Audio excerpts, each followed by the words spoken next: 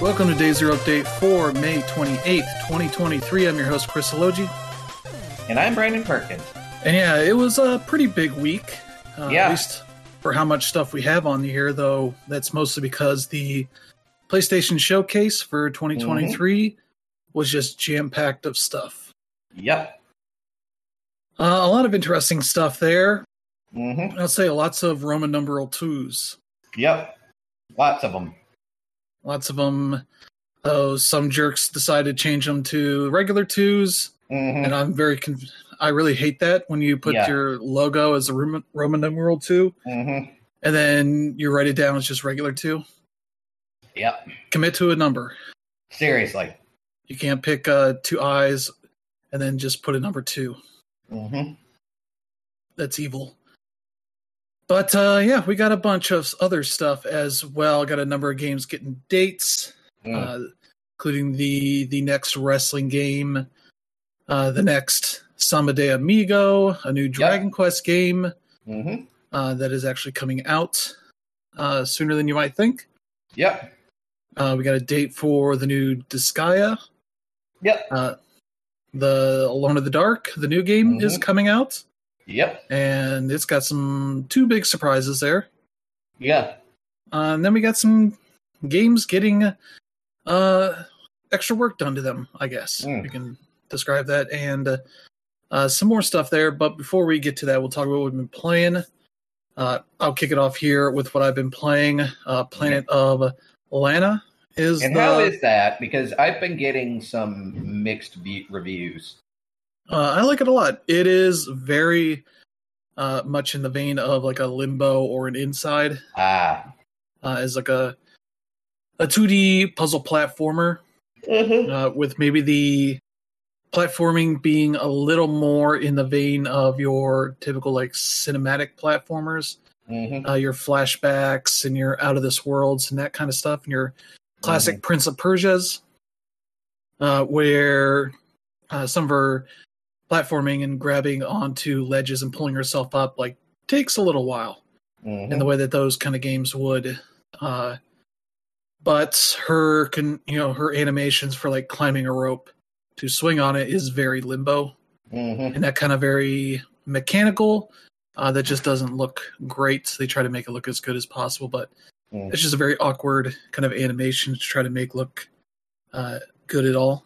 So, but this is a game that has some styling in the vein of like a Studio Ghibli kind of movie, which looks really nice. The demo I played earlier this year takes place maybe about 20 minutes in on this. You kind of miss all of the intro to it, which gives it a very kind of War of the Worlds kind of vibe. With let's say some robotic creatures that are scooping up humans in similar kind of cages of sorts as they go walking and flying around. And your character kind of ends up being the one that manages to hide and get away during all this chaos, and you're just kind of exploring and getting around. It's all 2D, so you're not really doing any sort of really big decisions. You're just coming up to puzzle-ish areas and deciding, how to approach it. There's no real freedom in that way, but but you run into a little buddy. I forget what they don't really speak English in this game with the little bits. Your character just says the name of her buddy, and then the other character is like, Lana. That's about, they say, stuff in a different language that could be a real language, could be just a made-up language. I don't know. But yeah, it's a very fun game. A lot of your dealings with this buddy of yours is, having them stop on pads to extend these platforms out for you to grab onto and that kind of stuff. And your little buddy hates water. So there have been some points where I have to like get into the water, find a log, drag it over so your little dog robot buddy can ride on it as you pull them around. that kind of stuff. And I've by the end of the stream, I did about 2 hours. You got to the point where you start seeing some ruins type stuff that suggests like, oh, there's a whole origin to the people on this planet, and what that might be. I'm not going to spoil anything on that, but I do look forward to playing some more. But it seems like a game that's probably going to be about 4 to 6 hours total. So about third or so into that. So I'm definitely going to put some more time into it. But I like it a lot so far. It's very much got a lot of fun little mechanics, because you can send your little robot buddy to up to higher areas than you can get to, and have them, cut ropes for you, or do all this kind of stuff, and then you can get around and do your own things to set up platforms to get around, and they do a lot of fun little puzzle stuff, as well as some stealth stuff as you get little enemy robots that show up, and you can use your buddy to distract them to let your character Lana get around and all that kind of stuff. And they come up with some pretty solid puzzles there. But yeah, the biggest puzzle I had involved some pipes that I needed to adjust in certain ways, and I had to go look around and figure out sort of where that all needed to be, and that took a little bit of work, but not too much. But yeah, it looks really nice. I'm playing on PC, so it runs pretty well. I would say it had some issues early on that might have been just the chaos of the opening. That kind of wreaked a little havoc, because I would have it on, I think, high, but not ultimate, ultra, or whatever they call it. And it was hovering around in the 40s and maybe locking on to 50 for some reason. But once I turned it down, because I was like, maybe it's a little too much for my PC, and then it was running basically the same, and I was like, okay, I'm just turning it up, and it seemed to get back up to about 60 once we got out of the intro and things slowed down a little bit. So yeah, it runs pretty well, probably better on the consoles for that. But yeah, that's one people should definitely check out. It's $20. It's Xbox and PC, and it's an Xbox exclusive for the time being, but it's on Game Pass, so people can check it out. And it's definitely one of those games you can probably beat in about 5 hours or so, depending on how quickly you can figure out the puzzles. But they haven't been too tough so far, so there you go. Let's see. Also been playing some Rocket League. They got an event going on called, I think, Speed Demons. That is sort of like, the season's almost over. Here's some extra challenges you can do that will give you level ups. Because they've done, I think, a change recently where they changed, I think, the challenges that would get you like 20,000 XP that were just essentially an automatic level up. They just made them a level up instead. Just changed what they're labeled as. So they have just put an event with like 6 challenges, and alongside of it comes up a limited time mode called Speed Demons that I think doubles the power that you hit the ball with. So it gets a big, a more powerful hit initially, but I think they've halved the bounciness, so it doesn't bounce as well as you might expect. If you run into somebody, it's an automatic demolition, and the respawn is down to, I think, 1 second versus like 3 or 5, whatever the normal is. So it makes for a pretty neat little change of pace as you have to really reorient how you expect the ball to get, knocked around with that extra power, as well as the bouncing that you're used to changing up on that stuff. So that's a fun little twist on the typical formula for Rocket League. I think I have to get one more win in that. But yeah, that's been a fun little thing, and I think the season ends here in about another week and a half, so looking forward to seeing what's next there. But the other game I've been playing is Tears of the Kingdom. Been playing more of that. Put a bunch of time. I did a stream yesterday where I went down into the depths and sort of went and explored more down there, because I had probably like 160, of the seeds you can throw around. So that may get a lot of time down there, dealing with a lot of the weirdness that's around there. So I mainly went down the main path, the main chasm that's right outside of Lookout Landing. So I probably got about 5 or 6 of the light routes that are down there. Did go to like 1 or 2 other areas as well to look around, but got a bunch of the collectibles down there. I figured out some stuff because there's some collectibles down there that I figured like, oh, there's this weird thing I saw that I figured out was sort of an upgrade station relating to one of those collectibles you can find down there. And you can get some special outfits out of that. Yep. But they also, you can pay them to show you where another one is. There's some of those throughout the depths. So I found the one, and I have no clue how I'm going to find others without having this first one just tell me where the others are. But the price for it goes up tenfold for the second one. It was 10 initially, now they're like 100, and I'm like, oh shit. And I was trying to figure out, like, do these things respawn? And I'm like, all right, if it's 100, then it probably respawns. Yeah. So if they're going to escalate that, there's not a ton of those around, but you do find them in bunches wherever. There's lots of little weird creatures. So there's the Frox is like the, I think it's a Depths exclusive, like Hinox type enemy. Yeah. Though there are Hinoxes down there as well.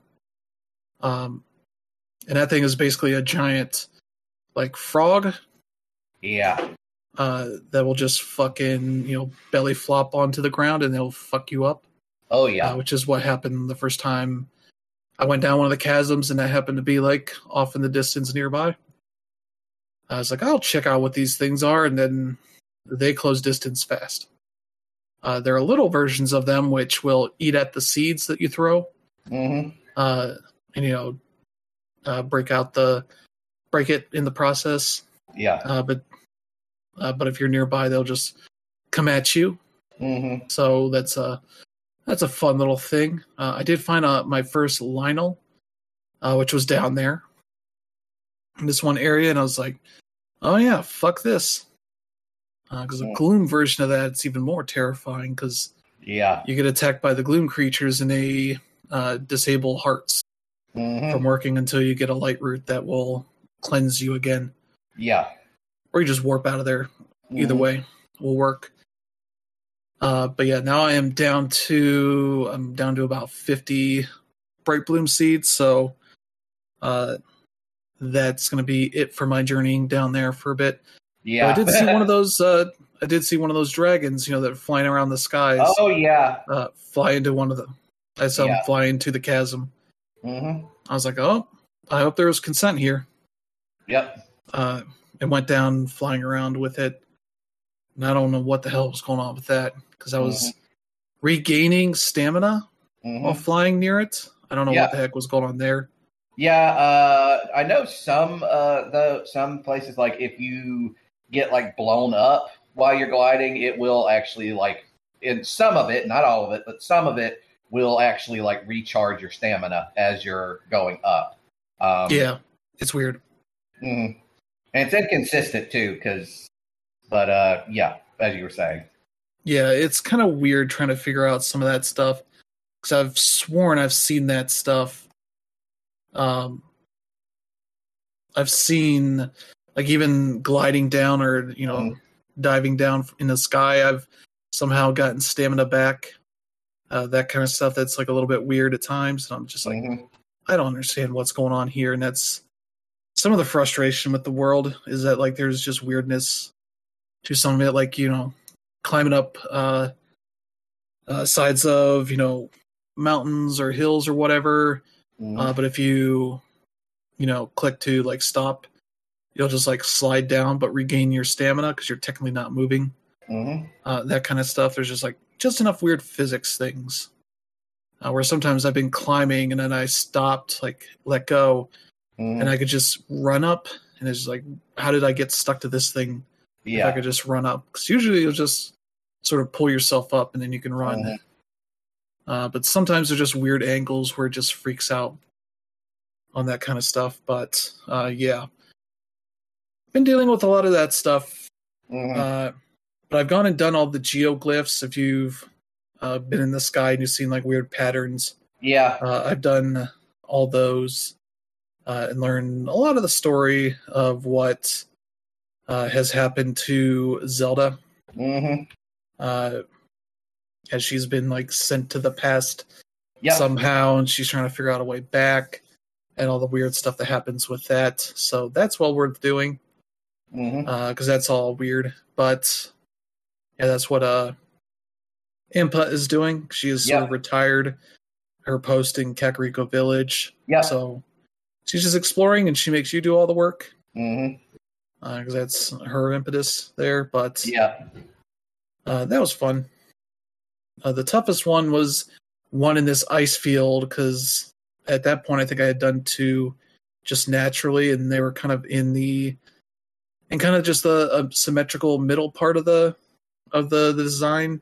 And this one definitely was not. So I had to look up a guide or an interactive map I saw that just pointed me to exactly where it was, because I was also getting swarmed by ice choo-choos and various enemies and such. So I was like, just show me where it's at, so I don't have to sit here and wander around this giant area.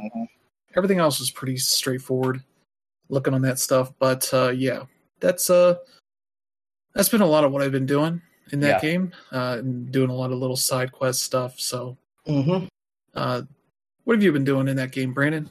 Well, I'm currently doing the Lightning Temple.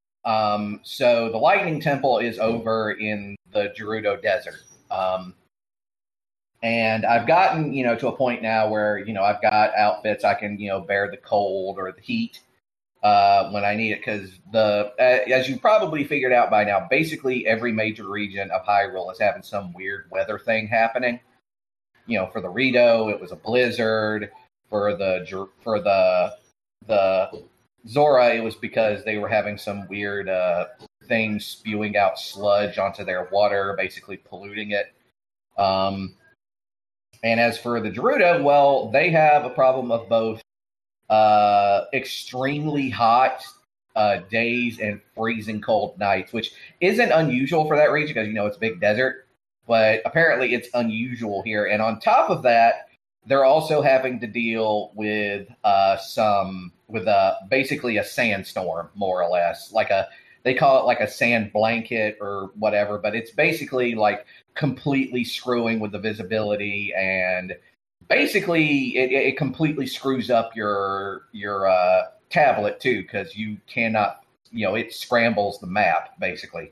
And then as you also find out, it's bringing back some basically corpse monsters that can only be beaten either by, setting them on fire and then hitting them, or using the Gerudo Chief's special ability, which is a lightning thing, to basically blast them off the face of the earth.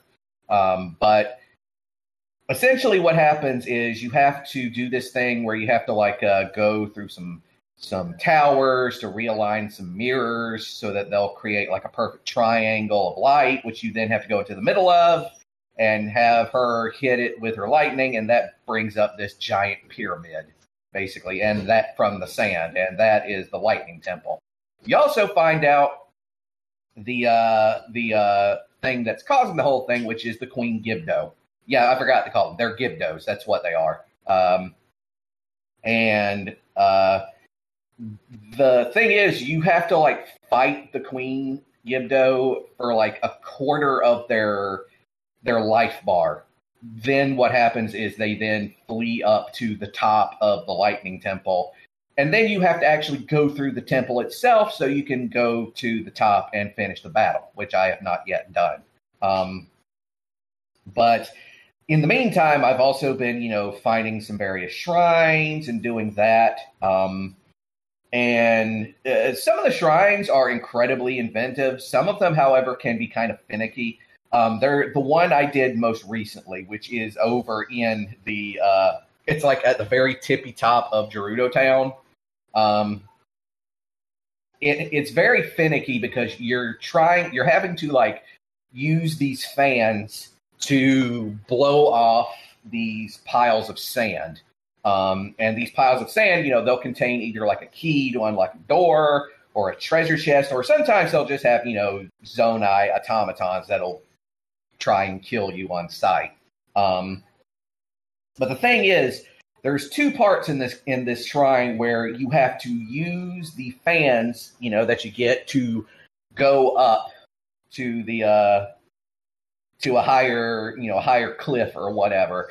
And I don't know if you've noticed, if you've tried to use those fans to like boost yourself up with your paraglider, it can be extremely finicky because depending on, I'm not entirely sure how it works just yet. I think it's because you have to like dashing towards it before you make the jump, but it'll just like jump briefly, then it'll like very briefly pull out the paraglider, and then you immediately just fall back down. It's like you don't get any air at all, and I had to do it like 3 or 4 times before I finally was able to get up to the air. It's also really finicky because it doesn't really blow you up that high, like maybe just high enough to get to the clear the cliffside itself. So you have to make sure that it's like fairly close to where you're wanting to climb up to. But yeah, other than that, still this game still continues to impress me like a great deal. And I recently discovered the air bike, which for those you don't know, basically people figured out that if you take like one of the Zonai devices that's like a steering stick, and then you attach like a couple of angled fans to it, you can basically, fly more or less without having to, use the paraglider or any kind of stamina or anything. As long as the battery works out, it'll be just fine. Yeah. Cool. And I'm pretty sure Nintendo's probably going to nerf it within the next 2 weeks. So, but yeah, that's what I've been playing. Quite good. Yeah. What would you say is the enemy that freaks you out the most of enemies that appear regularly, not like one-offs? I would say the Gibdos, but the thing about the Gibdos is like compared to like what they were in Wind Waker, where they basically shrieked at the top of their lungs when they saw you and froze you to the ground, they're pretty easy. I would probably say the Wall Masters. I don't know if I've seen them. I don't know if they're called the Wall Masters in this game, but and it would be either that or I don't know. I haven't actually gone down into the depths yet. I've basically been avoiding it as best I could up till now. Okay, I'll tell you what it is. It's in caves. Yeah. It's the Horriblin, I think it's called. Is it the big like things that are like giant mouths that are? Yeah, they kind of look like, your Naruto Kisame. Mm-hmm. Yeah. Big fish man. Looks like that, but they crawl on the walls. Yeah. Those are the ones that are like, oh, fuck this. Yeah. Pretty easy as long as you have it's pretty easy to take down with an arrow though. Yeah. But yes, they are very creepy. Because you also have like the bubbling frogs, whatever they're called. Yeah. That are like, walking around in those caves. That's what you're mostly looking for. Yeah. But those are like, oh, you're fucked up. Mm-hmm. You're like a mutation of the bokoblins or something. Yeah. You've never been, subjected to light. Yeah. So. Yeah, those are all extremely freaky. Honestly, I will say part of what keeps a good chunk of this game from being just pure utter nightmare fuel is how brightly colored it is. Yeah. which is not to be. That's not the case for the depths. Mm-hmm. There have been a couple places where I went down. I'm like, I have no clue where to go. I'm just landing in the dark. Yeah, there's not even any lights. I can't see anything in the distance. But the neat thing with the depths is you can put on, let's say the depths, the outline of that or the layout of that is similar to the ground level. So if you are searching by hand until you can find, a light route to light up the place.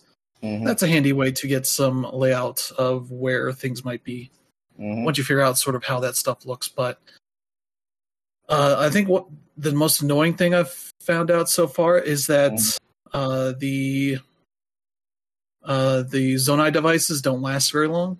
Because I've gotten a good setup with like the fans and the glider, the bird glider thing. Using that, and I also had the thing that lets you control it, like having that all going, and the bird thing just blinks out at a certain point. Yep. And I'm like, that's shitty. Yeah, basically any type of vehicle that you're using that requires like an ancillary part, after a certain distance, it does just blink out. It's pretty much it sucks, but it's pretty much like the one. It's like the one limit that Nintendo has put on being able to travel with those vehicles, because otherwise you'd be able to go from one side of the area to another, which would be awesome. But this is still Nintendo we're talking about. The thing is, it's slow, so it's like if I want to get across fast, I would just fast travel. It's way faster, and it's like I just like to chill and like fly around with this thing. It works well. It's even faster once you get the Rito champion power, because he can give you like air boosts and basically blow you forward. So, yeah. I did have it work pretty well. I made a raft with a bunch of logs, but had the control on there and some fans and a little sail on there. I was like, this isn't going to disappear, so I could just ride this all around the world. I don't think any of this stuff is going to break. The rockets do; those definitely break pretty quickly. Oh yeah. Which is fun when you put those on the levitating platforms. And there was like some little puzzle thing where I was like, I need to get up here, and I just used those and just made that work somehow. So that was fun. But I think that's enough of that for this week. Let's get to some news. First up, we got a date for AEW Fight Forever. This has been in the works for quite a while at this point. So it's good to see that they finally have a date of June 29th. That is fun to see. $60 for PlayStation, Xbox, and Switch, and PC. Published by THQ Nordic. We still have to kind of see like what the roster is going to be, but it's probably going to be pretty outdated because this is a game that just has taken a while to happen. And so, like, I think a lot of their deals happened when people like Cody Rhodes was there. He's now one of the big names at WWE, as well as CM Punk is on hiatus after just throwing a shit fit and causing a bunch of chaos in the locker room after a pay-per-view, like starting physical fights with people. He's been off the show for a long time now, so I believe he's also in there. But I think people are just waiting for to see more of this game, see how it looks in action. We're getting like little bits here and there. I think people are wondering about blood, like how that was going to work, and so they put out pictures where there's just shitloads of it all over the mat. So that seems like it's not going to be an issue. It seems like it has a bunch of modes, and hopefully the career mode's pretty good. But like the major knock it's probably going to have is that it's not going to be super accessible on the customization stuff, because I don't think you're going to have online servers for that stuff. other people can access it, but that's probably because this is their first time out with this game. But yeah, there you go. That'll be out here in about a month for that game. Awesome. Yeah. Next up, Sega's got a new game, a new Samba de Amigo game, subtitled Party Central, and it'll finally be out as a Switch exclusive on August 29th. It's $50, or no, it's $40, $50 for a digital deluxe edition, which includes some DLC they're going to be releasing with a Sonic Music Pack. Let's see, it includes a song from Sonic Adventure, one from Sonic Colors Ultimate, and one from Sonic Frontiers. There's also a DLC pack for Sega Music that includes, let's see, I think 2 songs from Space Channel 5 Part 2 and the Rhythm Thief theme from Rhythm Thief and the Emperor's Treasure. So that's cool. And then you get some special costumes as well. Sonic and Tails from the Sonic series, some Space Channel 5, Super Monkey Ball and Puyo Puyo outfits as well. So cool on that stuff. So seems pretty decent for the extra $10 for that. This was like the original cult classic on the Dreamcast. And it's kind of cool that they're managing to keep that franchise alive. Yeah. With the Joy-Cons as sort of a suitable replacement for that, for the original controllers that definitely were kind of a weird thing to have at that point because they were literal maracas with some motion tracking stuff in them. But lots of wires because it was 1999 for that stuff. But yeah, this seems like it's going to be potentially a pretty solid game if you want to play a very physical rhythm game. So we'll have to see how the tracking for that stuff works. Because that'll be the big thing that decides how good this game is or not. But yeah, there you go. That'll be out in about 3 months. And then about a month later, a new Dragon Quest game is going to release. Not one you probably would have expected. It's a Dragon Quest. Is it a Dragon Quest Builders? No, I think that was announced today. This is based on the anime that they recently remade. Infinity Strash, Dragon Quest: The Adventure of Dai. Yeah. So, fun fact, that anime is was originally based on a Dragon Quest tie-in manga that was really popular. It was originally in Weekly Shonen Jump back in the day. Might be one of the reasons why that game became so popular. I'm kind of not surprised that they decided to make a game out of it. Yeah, I think that manga was based on one of the first few games. I forget which one. It was based on, I think it was either Dragon Quest 1 or 2. Yeah. And I remember, because the guys who did that manga would later go on to do a pretty successful manga in Monthly Shonen Jump. Yeah. I can't remember what it was called, but I remember I used to love it when I was in high school. But yeah, so kind of neat that they're bringing that back. Yeah, this is coming to PS5, PS4, Xbox Series X and S, Switch and PC worldwide. Developers Game Studio and Kai Graphics. So $60, $65 for the digital deluxe edition, which includes an extra outfit or a few extra outfits for the different characters.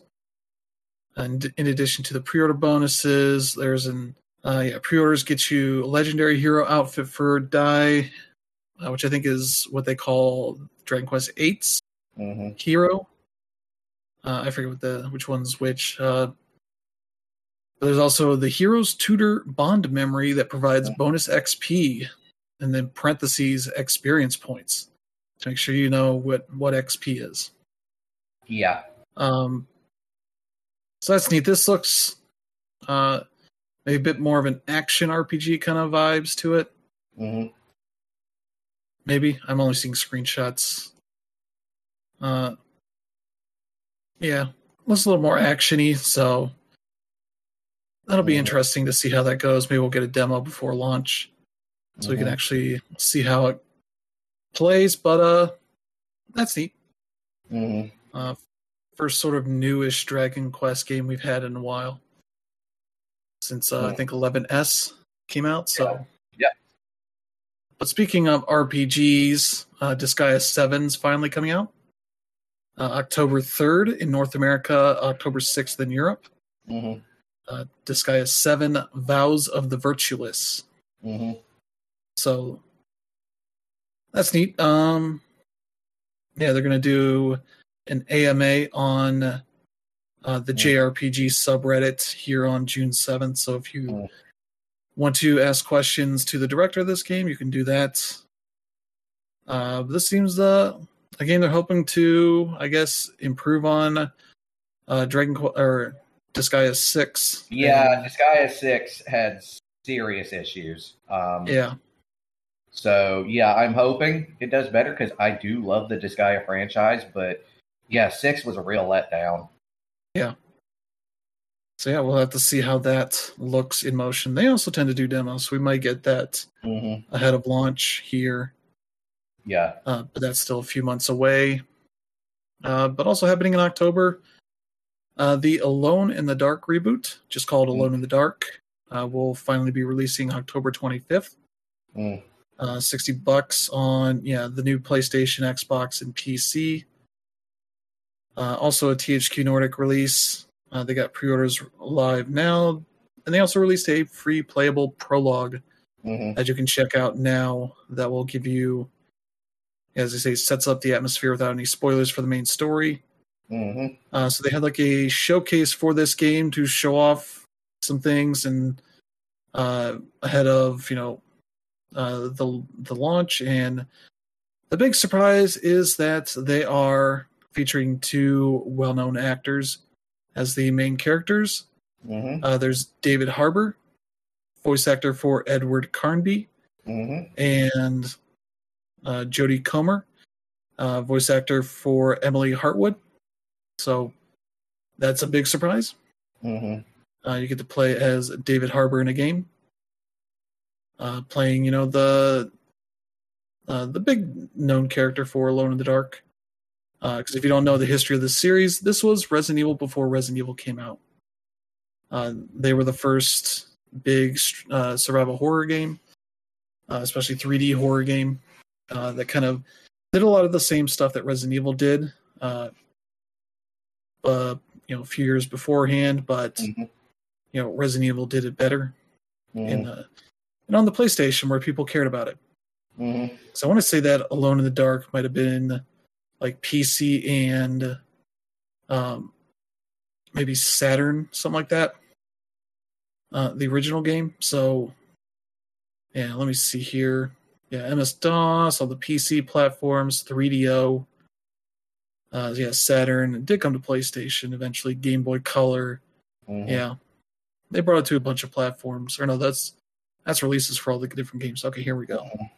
The 1992 game, MS-DOS, 3DO, FM Towns, 3DO. It was a big 3DO release, which is a limitation.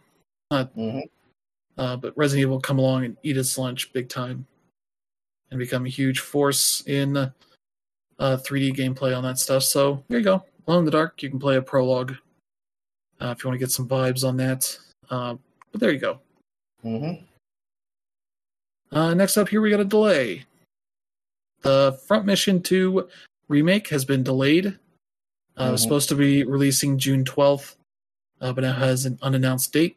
They put out a big statement sort of apologizing for the delay, but they needed more time for it. So hopefully that won't be too much longer. They say they're aiming for the third quarter of this year. So maybe another couple months or so. But you'll have to wait a little bit longer for that remake to be out. Yep. Yeah. I'm wanting to get around to playing the first Front Mission remake. I've just had too much on my plate. Yeah. But Yeah, those are the original Front Mission games. Those are like hardcore simulation RPGs, and they play like it. So don't expect like a modernized sort of Fire Emblem experience, which I'm not hating on the modern Fire Emblem experience. They're definitely amazing and frankly kind of better than the OG Fire Emblem, but just know what you're getting into when you play it.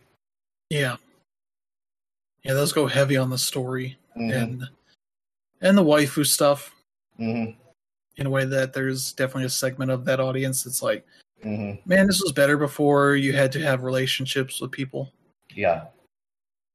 But yeah, that's a whole thing.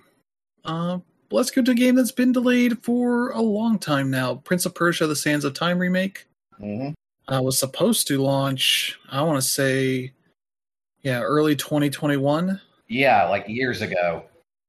Yeah, almost just over 2 years ago, March 18th, 2021. But was delayed till 2022, and then that came and went, and then they said, we're not going to give it a date. We might just restart this whole thing. And that seems like that's happened. The producer, Jean-Francois Node, has done a interview for this and has, said that, they're back in the conception phase for this. So lots of prototyping and all that kind of stuff for this. As they've, had a new studio, sort of her new team take over this game and sort of start over from scratch. Which, man, that must be a hell of a bad place that previous version was in, because they were pretty hot and heavy on like, it's going to be out in like 6 months. It's going to be great. Coming out alongside Immortals and these other games. And that thing still isn't even close to being out. They've also said it will not be on their Ubisoft Forward showcase, which, makes sense. You should not show that game again until you have a date that you are 100% sure you're going to hit. But yeah, there you go. That's going to be coming out probably in a couple years at best. So that'll be a while longer. Yeah. Man, I remember when I first played the OG Sands of Time, and God, that game blew me away when I first played it. Like, it compared to like, Uncharted, it's kind of primitive in some ways, because if you play that and then play Uncharted, you can definitely see where some of the mechanics for it came from. But yeah, damn, it was good. Yeah, and hard too. I forgot that. You would think, it's a traversal game like Uncharted, it wouldn't be hard. Oh, it's very hard. Yeah, it was definitely a big deal. Is like, oh, you can do this now. Yeah, and all these like time powers and platforming challenges and all this stuff. And keep in mind, they did all this on a PS2. Yeah. It was like a lot of that stuff where, people were hoping to get to this point in platformers with like wall runs and wall jumps and all that kind of stuff. Some things that they kind of did in some of the previous Prince of Persia games, but those were a lot of like cinematic platformers where you had to, line up to grab onto ledges and all that kind of stuff. It was a big deal. And then they put out 2 more and that kind of shit all over it as they went hard on the Godsmack vibes with that, with those sequels. So yeah, there you go. But yeah, speaking of Godsmack vibes, Power Wash Simulator announced what their next collaboration is, I assume for paid DLC. It's going to be with Warhammer 40,000. Yeah. So they'll follow up on SpongeBob SquarePants with Warhammer 40,000. Maybe a property that's the exact opposite of SpongeBob. But one that's easy to get. Yeah. Because surprisingly easy to get, as it happens. They literally just had a showcase for Warhammer games. Yep. To announce like 8 more. Yep. Because they went from like, maybe there's one this year, every year or two, to there's at least one every quarter. One just released that is basically like a Doom or a Quake clone. It's like, all right, you guys are doing everything. Literally every subgenre you're going to hit at some point. But yeah, Future Lab has gotten to them first before they can do their own cleanup game. Yeah. As they teased in their tweet here, clean up the grim darkness of the far future when Warhammer 40,000 comes to Power Wash Simulator. Mm-hmm. As humanity stands at the edge of what could be its darkest age, could you wash away the grime to reveal a brighter future? Mm-hmm. And so, yeah, that'll be getting some DLC. They put out a little teaser video of that, so that looks neat. Probably be the Q3 DLC on their roadmap they posted earlier. They've confirmed SpongeBob will be out here in the next couple of months. They'll be announcing a date soon, maybe at the Summer Game Fest showcase. So there you go. And that'll do it for the regular news. Yep. We got the PlayStation Showcase here with a ton of stuff here. We'll move through it, through everything that's shown here. And they started off with a couple of first-party games. There's Fair Games, with the S being a $sign. Yeah. Is it supposed to be Fair Games, or is it just Fair Game with like a $sign at the end of it? I'm pretty sure it's Fair Games, though they didn't have anybody pronounce it. But it's an S on there. It's the edgy internet. We replaced the S with the dollar. MS. Yeah, I'm looking at the logo now. Yeah, it's probably Fair Games. But this is the new game from Haven Studios. Yep. The Jade Raymond studio. Yep. Though she's not the creative director on this. Somebody named Matthew Leduc is, but this is a competitive heist game. Yeah, basically Payday.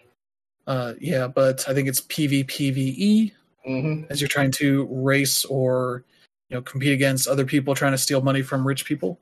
Which I think is a subgenre now of competitive games, of stealing from the rich kind of thing. So there was that Robin Hood game that came out early on in this generation. Yeah. That nobody cared about. Yeah. But I think Sega has a game called Hyena that's similar in premise. And I think there's a game called The Finals that is also kind of similar to this. But it has a nice look to it, but a lot of what we saw here is CG, so we don't know just yet what's going on with that. But come to PS5 and PC. Sort of showing some of their strategy with these, live service games is they're going to be out on PC so they can get as much of an audience as they can for that stuff. Now we'll just have to see if it's a paid game or free to play, how they do that stuff. But there you go. That was a neat start to the show. And then they went to a sequel that you would not have expected, which is Helldivers 2. Yeah. Complete with the start of that trailer very much being Starship Troopers vibes to it, as they talked about, defeating the bugs on Super Earth and fighting for democracy and all this stuff. Yeah. But yeah, Arrowhead Studios is back to work on a sequel instead of it being top down. It looks like it's going to be third person, not behind, like over the shoulders, more back a ways. Though they did put up a weird little message on it, like camera angles have been adjusted for trailer purposes. So I don't know how far back it could be, but they definitely said friendly fire is still going to be a thing here. Because if you remember the original game, it came in the wake of Magicka, that I think at least some of these devs worked on. If not, it was the same studio, I forget. But it was very much like, you can press your different buttons to call down, ammo or healing stuff or whatever. Bring back, your dead friends, all that kind of stuff. But looks like they're making a bigger game here. They put up a bunch of DLC for the original, so much so they called the Ultimate Edition the Super Earth Edition. Yeah. So this will be out this year, PS5 and PC, so that'll be cool to see. Another game for the first party, because I think a lot of people are like, where's the first party? Thinking of just, Naughty Dog, Sucker Punch, and, Polyphony and Guerrilla. And it's like, no, they got a lot more studios and partners. This was definitely one where I was like, what? They're doing a Helldivers sequel? A sequel to a game from 10 years ago? It's like, Well, that's a hell of a deep dive to go, but sure. This is the kind of game that would actually do pretty well now. But next up here, Immortals of Avium. This is an EA Originals title from Ascendant Studios. That is basically a first-person magic, shooter. Reminded me a bit of Ghostwire Tokyo, but not in the anime vibes that game has. This has more of like a Hexen or something like that. A little bit more Western studio vibes to it, which is neat looking. But I have no real, grasp on if this is going to be any good or not. But yeah, it looks neat. And yeah, the creative director of Dead Space, I think the new Dead Space is working on this. They say, Brett Robbins, creative director of Dead Space, which I don't know. Is this the new one? Yeah, this is the new one. Okay. He left, but working with some Call of Duty people as well in this team. So that'll be out July 20th, pretty soon. The new PS5 and Xbox Series X and S and PC. So all the new stuff. So that's neat. Let's see. Next up, another sequel you might have not expected to show up, Ghost Runner 2. Yeah. They had a big striking trailer that's like, this looks familiar, and then I saw the pictures of the footage of the character you're controlling. I was like, oh, that's that Ghost Runner game. Mm-hmm. That was a very, very stylish, like cyberpunk sword slashing game that was very hectic and a little bit of speedrunner, bent to it. But this looks like they're doing even more with that thing, and I guess you get to control a bike at some point as well. So add more speed to it to make it more ridiculous. And that'll be out later this year on PS5, Xbox Series X and S, and PC. So that's cool. More of that.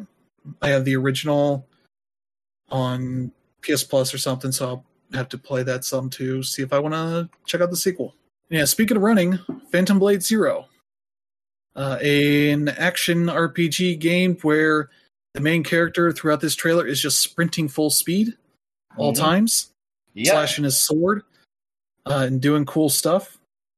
I don't know how much of that is actual gameplay versus cutscene stuff, but it looks pretty neat. Like a little bit of a mix of maybe Ninja Gaiden and like a Dark Souls kind of thing. I couldn't really quite get a good grasp of how much Dark Souls there is in this, but I definitely had some Ninja Gaiden vibes to it. But with a lot of like extra tricks to the combat of, blocking, attacks, doing like the sprint stuff to at the enemy kind of thing. It seems to have like maybe an interesting story where the only real story you got is like, oh, what are you going to do when you only have 66 days to live? And I guess his plan is just to kill everybody. And then there are a bunch of people with masks on that I guess is the whole thing. But this is a Chinese game. Chinese developer S Game. I don't know if they've made anything else previously. Not that I know of. But this looks neat. Yeah. I'm glad we're getting more Chinese developers out. Yeah. PS5, PC for the platforms, no date or time frame. So there you go on that. Next up, we're starting to get the indie flood, which, if you thought PlayStation doesn't like indie games, this was the showcase to say, nah, they like them a lot because they got a bunch of big indie devs to announce their new things, like this one from Giant Squid, makers of Abzu and The Pathless. Announced a game that's basically what if you could surf in Journey. Yep. And not even talking about the weird like skiing sequence in Journey, like the sand dunes are like flowing like water, like out in the ocean in this. But yeah, Sword of the Sea, as you're like surfing on this sword, it looks real weird. But then you do stuff to turn the sand to water, and that's all weird, but this looks neat. Yeah, as they say here, in a world where the terrain flows in waves, ride the hover sword to speed over shifting seas of sand. It controls like a snowboard, skateboard, and hoverboard all in one. Yeah, they show like some half pipe looking stuff where you can do tricks. That's all weird. I don't know what this game is doing, but it's definitely not taking itself that seriously. Unlike what the other games they made were very kind of on the nose for what they're talking about. This game looks really good. It's out. Oh yeah, no dates, but it's just on PS5 and PC for now. So there you go for that. And yeah, again, another sequel you probably would not have expected to be here. The Talos Principle 2.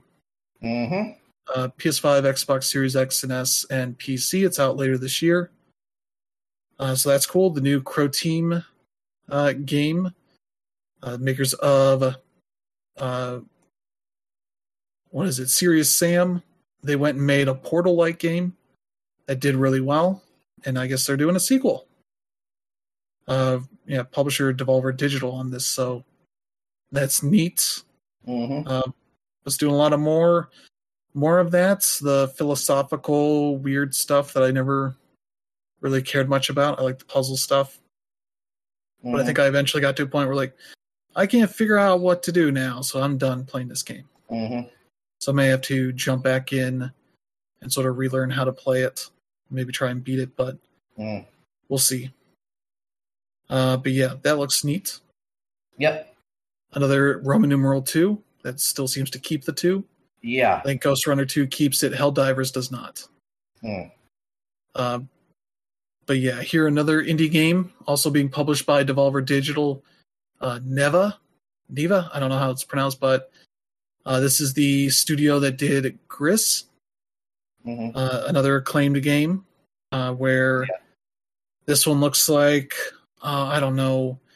Let's see. Chronicles the story of Alba, a young woman bound to a curious wolf cub following a traumatic encounter with dark forces. Together they embark on a perilous journey through a once beautiful world as it slowly decays around them. So yeah, one of those kind of games that's just going to tug at you and make you depressed and all that kind of stuff. So that's fun. That'll be out next year. PS5, Xbox Series X and S, Switch, and PC.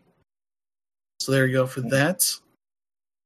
Then probably the most surprising indie game of the show, the third Cat Quest game, Cat Quest Pirates of the Caribbean. Oh, I hate that one. Yeah, for PlayStation, Xbox, Switch, and PC, all the platforms. That'll be out next year.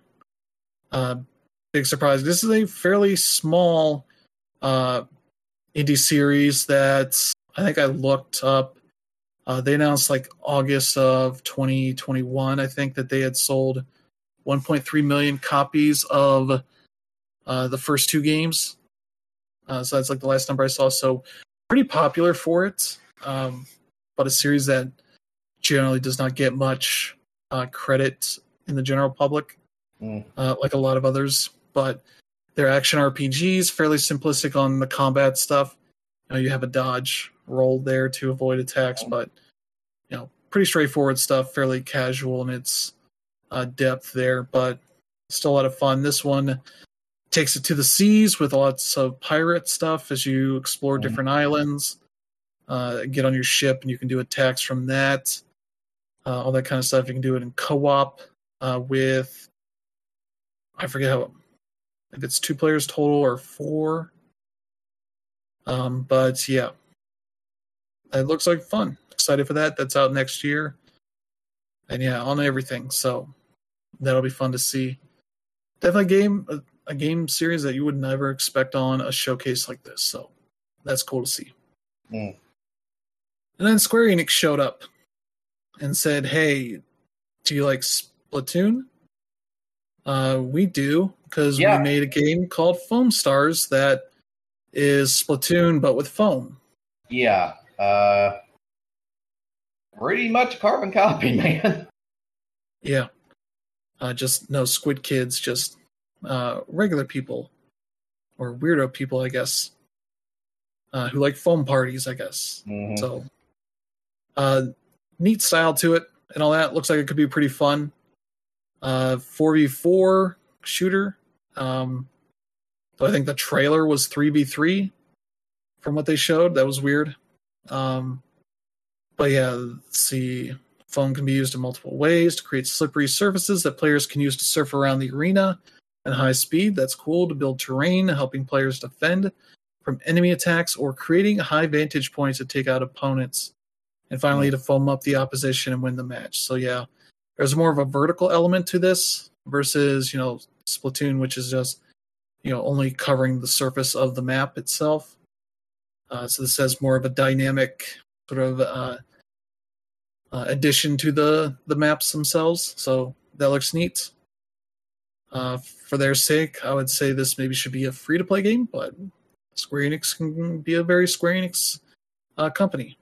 Mm-hmm. And say, like, we want $60 for this, and then nobody buys it. Mm-hmm. So there you go. No date on that. Just it'll exist on PS5 and PS4 so far. Mm-hmm. But next up here, another Devolver Digital game. I think the third one of this showcase. This one's been around for a bit. The Plucky Squire. Yep.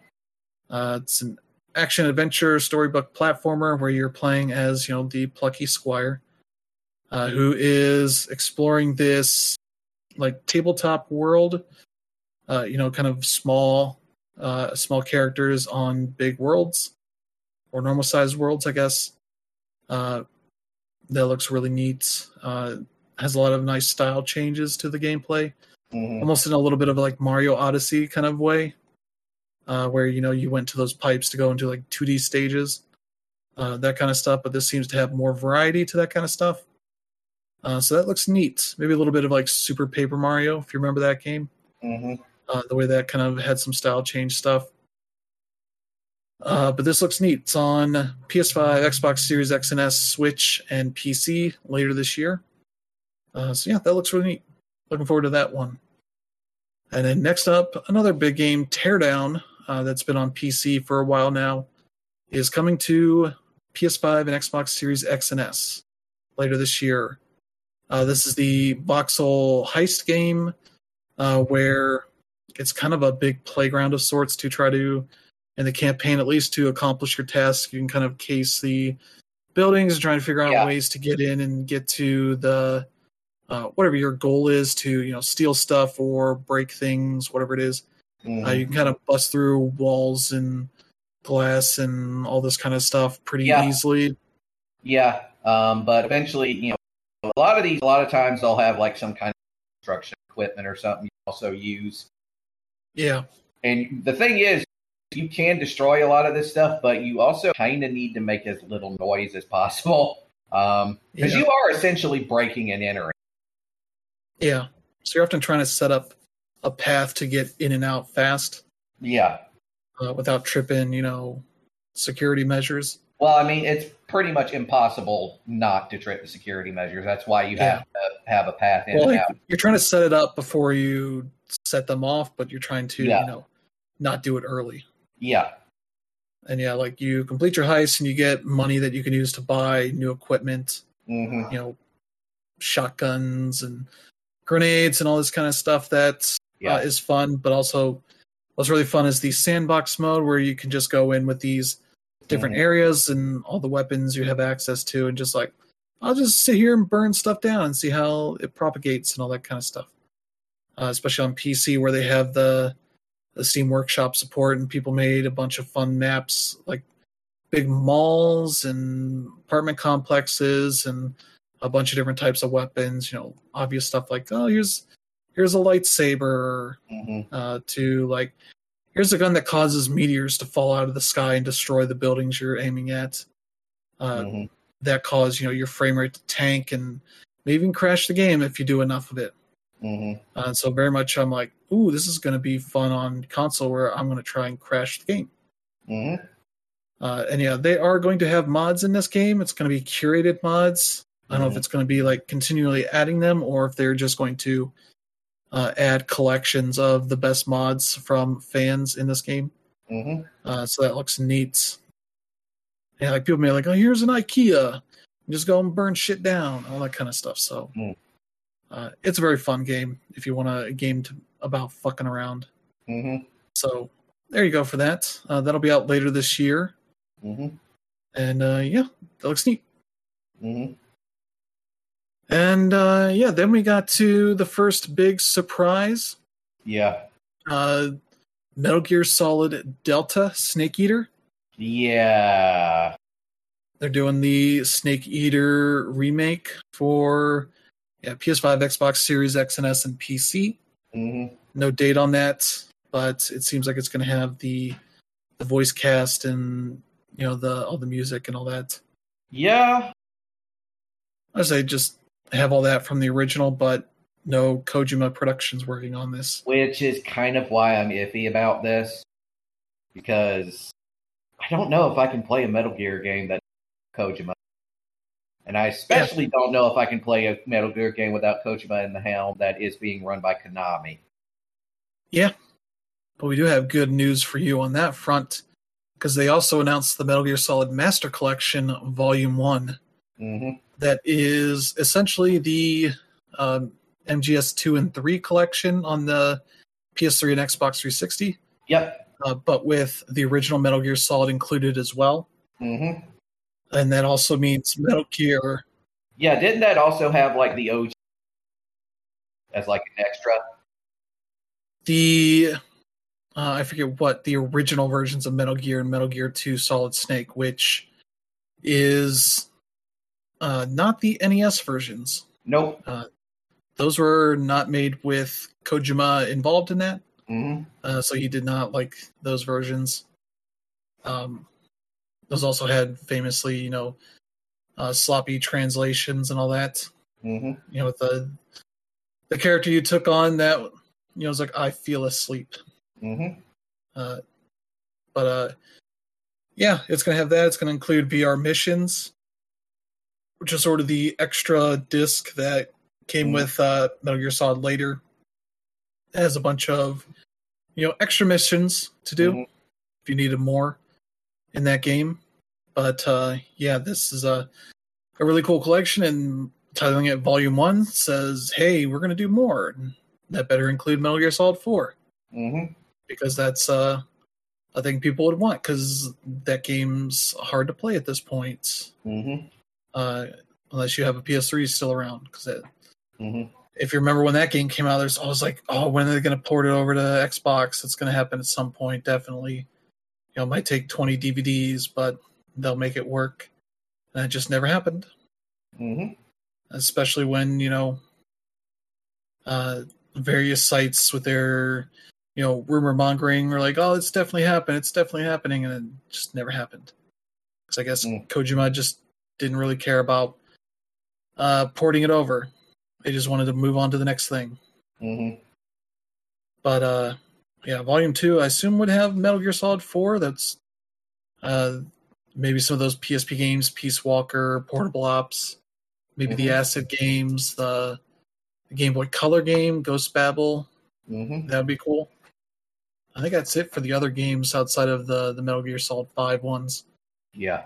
Which are already on PC, Xbox, and PlayStation. So unless they're going to do some higher res version of those, I don't really know what the point of those is.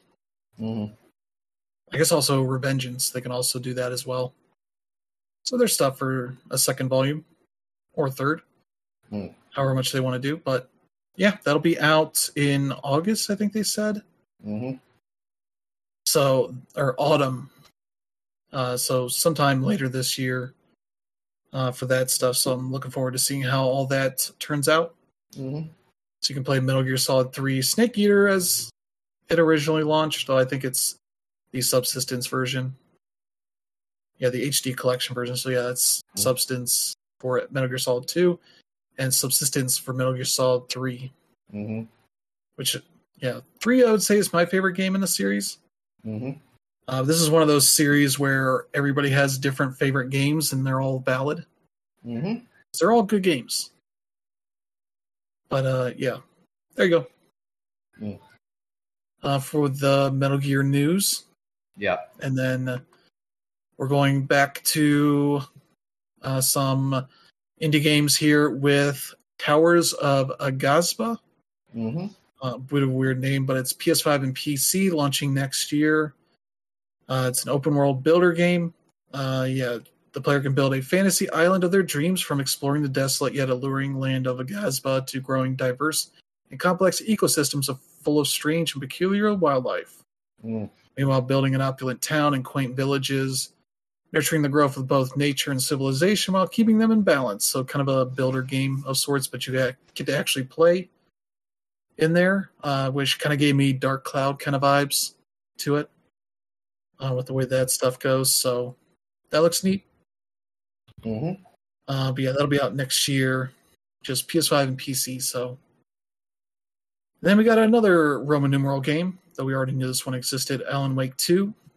We saw some story stuff here, kind of tell you like what this game is about, which is that Alan Wake's still in his weird nightmare writing thing, and the FBI is trying to figure out what the hell's going on here. And I think at least one FBI officer has been killed in the process, so there's 2 more come in to investigate and figure out what's going on. One of which is played by Sam Lake, who, if you don't know who that is, he's one of the founders of Remedy and is the face of Max Payne in the first 2 games. Though obviously he's not scrunching his face in this game. Yeah. But yeah, they're very much like, oh, we found the page of the story and it's about us. Oh no, what's going on? And Alan Wake looks like some fucked up John Wick shit here. Well, yeah, because he's been stuck down there for, over a decade at this point. Yeah. So they definitely designed him to be a thirst trap for people. So yeah, that's a neat thing. And this is a game that's going to get a little bit more showcase at the Summer Game Fest. They said they're going to have gameplay there. So yeah, that's the cool thing. Yeah, you play as 2 characters, Alan Wake and Saga Anderson, which I guess must be the Sam Lake character, as they are in a life or death race to solve the case, and Wake's desperate attempts to rewrite his reality to escape the depths of the dark place. Yep. And I guess the light mechanics are still there, though probably not as obnoxious as it was in the original game. And yeah, that looks neat. That'll be out October 17th on, I think, just PS5, Xbox Series X and S, and PC. Yeah, Epic is publishing it. And yeah, it'll be $60, $50 on PC, Digital Deluxe Edition for $80 or $70 on PC. And yeah, no physical edition, it seems like, so people are mad about that. Yeah, just look at the comments. I'm reminded once again why I hate gamers, TM. And like blaming Epic for it, and it's like, I don't know. It seems like just a natural thing for them. Because I bet it'll probably get a physical release at some point. It's just wanting to get the game out sooner. But yeah, let's see. Yeah, there's a bunch of interview, like FAQ questions here. You get the expansion pass with that Digital Deluxe Edition, which gets you a Night Springs expansion and a Lake House expansion. So, wasn't Night Springs the show in the original game? Yeah, it was. It would basically... It was like a Twilight Zone thing. Yeah, and you would find like bits and pieces of it if you came in contact with like some televisions or whatever, which anybody who's played, games from, these guys, they kind of do that pretty much with all their games. Yeah. So yeah, you get that stuff with some extra skins and such. So there you go. That looks neat. So we'll see more of that here in about another week or so. Yeah, the 8th is when that Summer Game Fest showcases. So there you go for that. And then we got another October release is Assassin's Creed Mirage. Showed off a trailer for October 12th.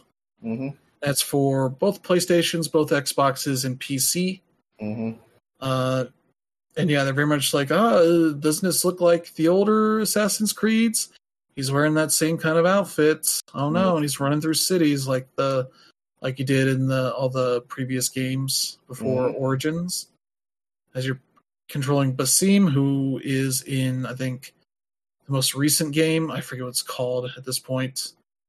But yeah, they were going to do like a big expansion focused around him, decided to spin it off into its own game and have it be, a bit more like like Assassin's Creed 2 through 4, all that kind of stuff. And it'll be, I think, a $50 game, so not as expensive as the recent ones. So that looks neat. But now the holiday season starts to fill up with stuff that will keep you busy or trying to figure out what to buy. So and then we got our next game, back to the indie stuff with publisher Finji and developer The Glory Society. Scott Benson's studio, who made Night in the Woods. This is his new thing. Yeah, it's very much his art style. But it's not a sequel to Night in the Woods because it's all humans here for the most part, with cats and a bear and such. But it's like a very spooky game that looks like it'll be out. No date yet. But yeah, narrative adventure game with farming elements. We strive to build an egalitarian community. So that's cool. Yeah, set in the year 1919. After the barn he was living in burns down, Twigs the cat takes up residence in a wet log near an abandoned graveyard. When the owl from the next hill over starts demanding rent, Twigs must find a way to make ends meet, and things just get more complicated from there. I was not imagining the cat was a major character, but okay. So that's cool. A little bit of adventure stuff to some farming stuff, so that's cool. Okay, that's neat. Looking forward to that as well. And then back here to a game that is technically not a first-party game, but it is technically a first-party game because this is like a publisher, Cygames, developer, Cygames Osaka. But Grand Blue Fantasy is a Sony music property, I think. That's where a lot of their mobile stuff has been from. And it's a fairly popular Japanese property, mobile game property, but they've done a couple of console games. They did a fighting game a couple years ago that was pretty well enjoyed by people. This is an action RPG, Grand Blue Fantasy Relink, PS5, PS4, and PC this winter. And very much looks like all the anime action RPGs we've seen of late. They've been announced and released and all that. This looks a lot like those things. We're going to run around, fight people, get experience, and level up, and all that kind of stuff. So that looks neat. I'm curious if this is going to be a paid game or free to play. We'll have to see, but there you go. And then back to the indie stuff with Ultros. I think the second game from publisher Kepler Interactive, I think this is from. But from a new Sweden-based studio, Hadoque, Hadoque. This is a very stylish Metroid-like kind of game. Ultros coming to PS5, PS4, and PC. Will launch next year. Yeah, that game looks really cool. So that's a cool one to check out. And let's see what's next here. Tower of Fantasy, a game that I think has been out on mobile for a bit, PC and mobile, free to play cyberpunk shared open world RPG. That's a lot of terms. That'll be out sometime this summer, I guess. Let's see. Okay, open world thing, maybe a little bit of Breath of the Wild in there, that kind of stuff. So, but you can play with other people too. So there you go. Yeah. For that very generic name. So yeah. But another Roman numeral 2 game, Dragon's Dogma 2. This one's been a long time coming. Yeah. They announced this late last year, I think it was. They had a big showcase that people were like, there's no way they're going to announce a sequel. They're just going to jerk us around for 20 minutes, and then they announced it. Now getting to see more of it, some CG and some gameplay stuff, and yep, you're fighting enemies and big animals, big dragons and such that you can climb onto. It's like, yep, that's all the Dragon's Dogma stuff. So that's cool. But built in the new RE engine, so looks really good. Mm-hmm. Should run pretty well. Yeah. That'll be PS5, Xbox Series X, and PC. Mm-hmm. No date mentioned at all, so that'll happen at some point. Hopefully the NPCs that you get that come along with you and assist will have better dialogue instead of just randomly repeating tips and tricks and stuff that you already know, like they did in the first game. Yeah. Otherwise, that game was amazing, but yeah.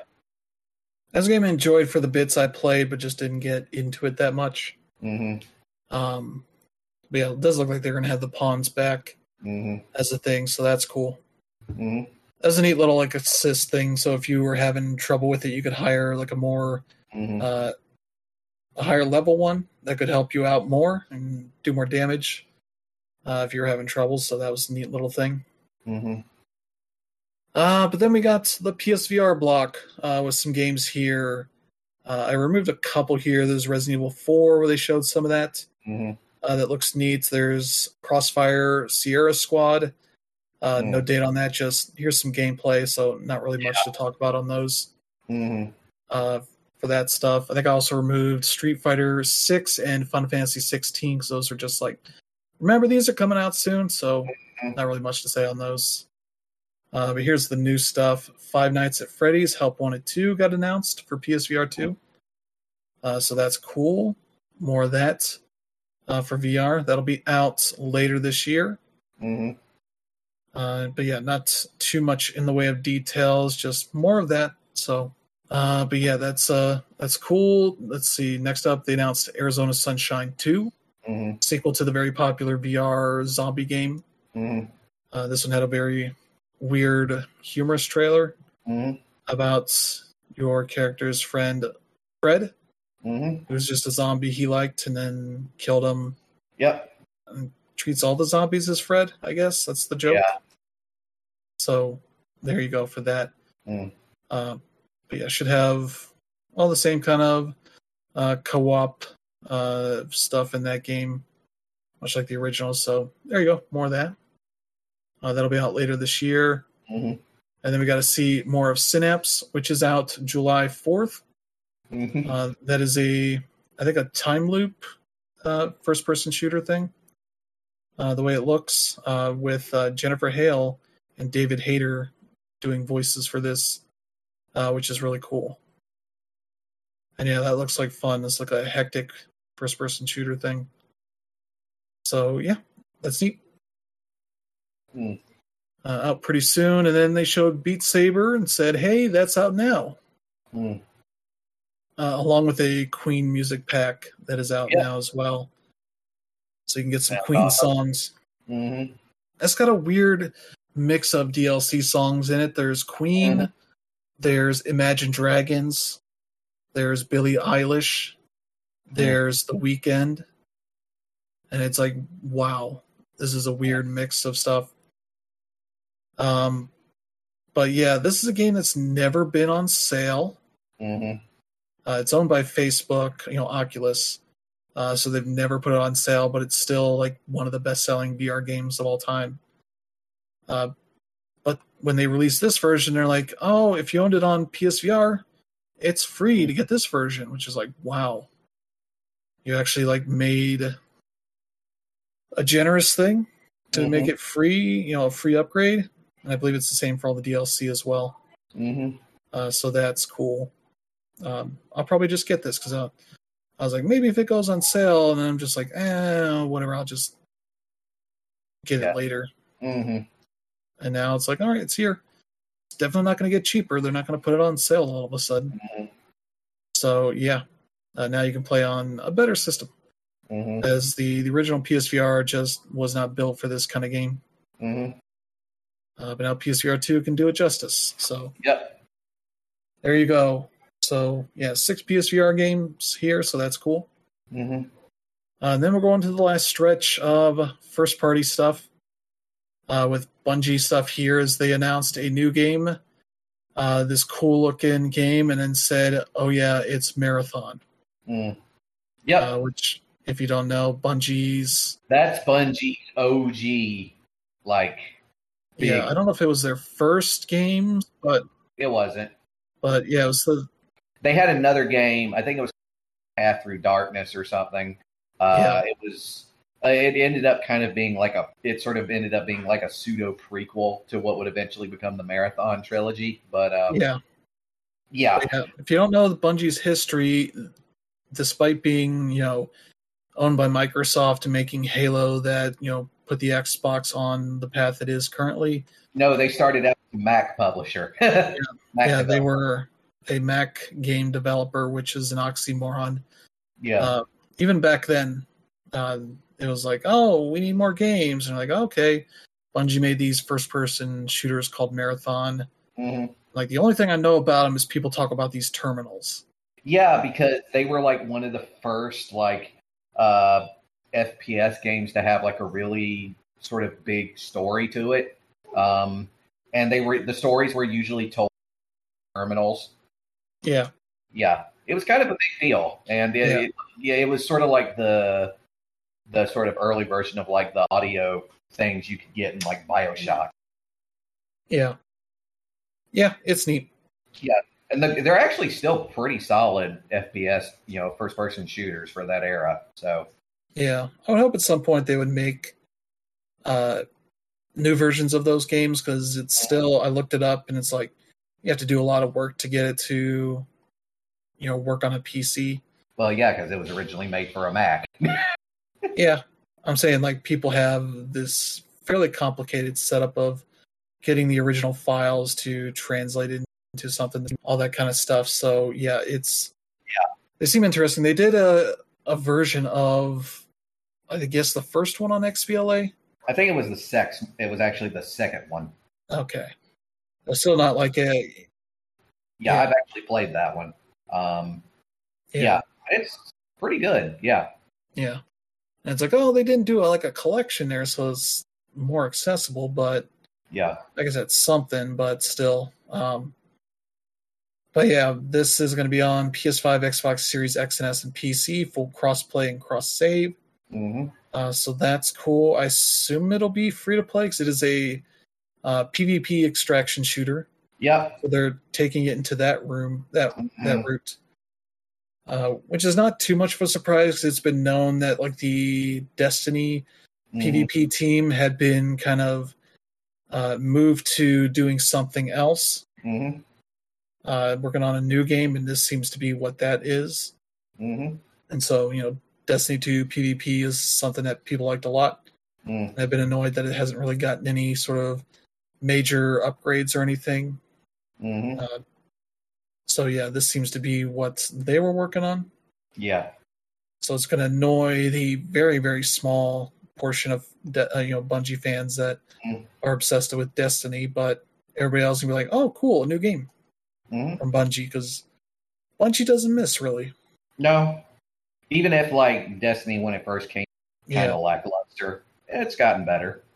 Yeah, though a lot of that was publisher interference of wanting it out at a certain point and wanting them to cut whatever they needed to get it out, and that led to what Destiny was early on. And even then, it still had really good, gunplay and all that. That kept people playing that for a while. And of course, if you look at the comments here, you just got a bunch of people. You're just because the Marathon has a very small fan base, but it is long. Man, they are. Yeah, it's loud. Yeah, they are angry. Yeah, and I'm like, guys, it's Bungie. It's a video game. They're a corporation. They care about money before anything. Yeah. Speaking of money, they also announced the next big expansion for Destiny 2, which is the Final Shape. They'll be having a showcase on August 22nd for that, which sees the return of Cayde 6, voiced by Nathan Fillion, because he gets killed at one of the one of the previous ones early on, and they've this seems like it's going to be the end of this saga that they've been doing for the past few years. Much like I forget which one. There was another expansions early on in Destiny 2's life. Was like, here's like the end of the Destiny saga. This stuff worrying about with that, and this seems to be the end of the Decade 6 saga, I guess. So there you go. They'll show more of that off in a couple of months. So we'll see that. And again, on everything. So people don't need to worry about them taking Destiny away from you. You'll be fine. And then we get to Concord, the most mysterious game, but this is from Firewalk Studio. Yeah, Firewalk Studios, one of the other studios that Sony purchased in the past few months. And this looks, the vibes here are pretty cool. It's very kind of classic, like 70s sci-fi kind of Rainbow Spectrum as this spaceship is flying through space. Something like that, but this is a PvP multiplayer first-person shooter. Yeah. PS5 and PC coming out sometime next year. So that's basically all that they announced, like a little bit of detailed stuff, but they'll show more at some point. So looking forward to that. And then, last up, Jim Ryan came on to talk about, the PS5. It's doing great. And they had two more hardware things they were going to show off. One was Project Q, something that had been rumored about for a bit, which is sort of a streaming-only device for remote play, which literally is just they split apart a DualSense and put a screen in there where the touchpad was. So interesting, but people are freaking out about that. It's like, oh, it's ugly looking, and also how much is it going to be? And it's like, they'll announce it at some point. I don't think it's meant to be like a mass market device. It's for a very specific audience that doesn't want to use like a tablet or a phone to stream it, or a PC or laptop to stream stuff when people are using the TV. So there's that. And they also announced earbuds. I'm not sure what the name for this is. I don't think they've announced the name for it yet, but it'll work on PS5 and PC, and I guess mobile as well. They're sort of in-ear earbuds versus ones that go wrap around your ear. So supposedly work pretty well. They talked a lot about lossless audio and low latency and all that, so that could be neat. The little box they come in looks pretty neat, as it sort of slides the cover off, and the cover looks like a PS5 taco kind of thing, as weird as that is. But that's all the details they got. That'll come later. Then they ended with their big gun for this year, Spider-Man 2. We got an initial cutscene of Kraven being introduced as he's following this dude that had no clue he was there, and kills him. He's like, I need new challenges. And they're like, what about New York City? And showing all the various characters from the first game and new ones, Black Cat, Spider-Man, Miles Morales, and various other people around there that, he's interested in. He's going to take on a new big hunt. Then we got gameplay of Spider-Man in the symbiote suit. So that's happened. We know Venom supposedly is in this game, but we don't know if that's like a late game kind of Venom shows up and then will be the big part of maybe another game or something. But Spider-Man has the symbiote. Yep. And it's definitely made him, an irritable dude. Yep. As he is fucking people up left and right throughout this demo. Miles is very much like, calm down, Peter. This is not like you. Oh no, I'm going to have to pull you back from the brink.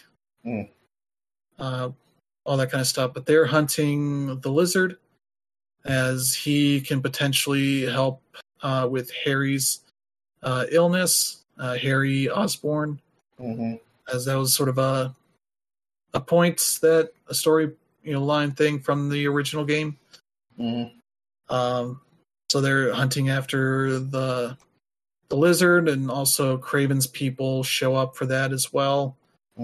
So there's all this chaos going on, and they show some really cool stuff here. Improved combat stuff with the symbiote suit, just letting you really destroy people and all that. So that's cool. But also having moments where you swap between Miles and Peter Parker. He's like, oh, they're over there with the lizard.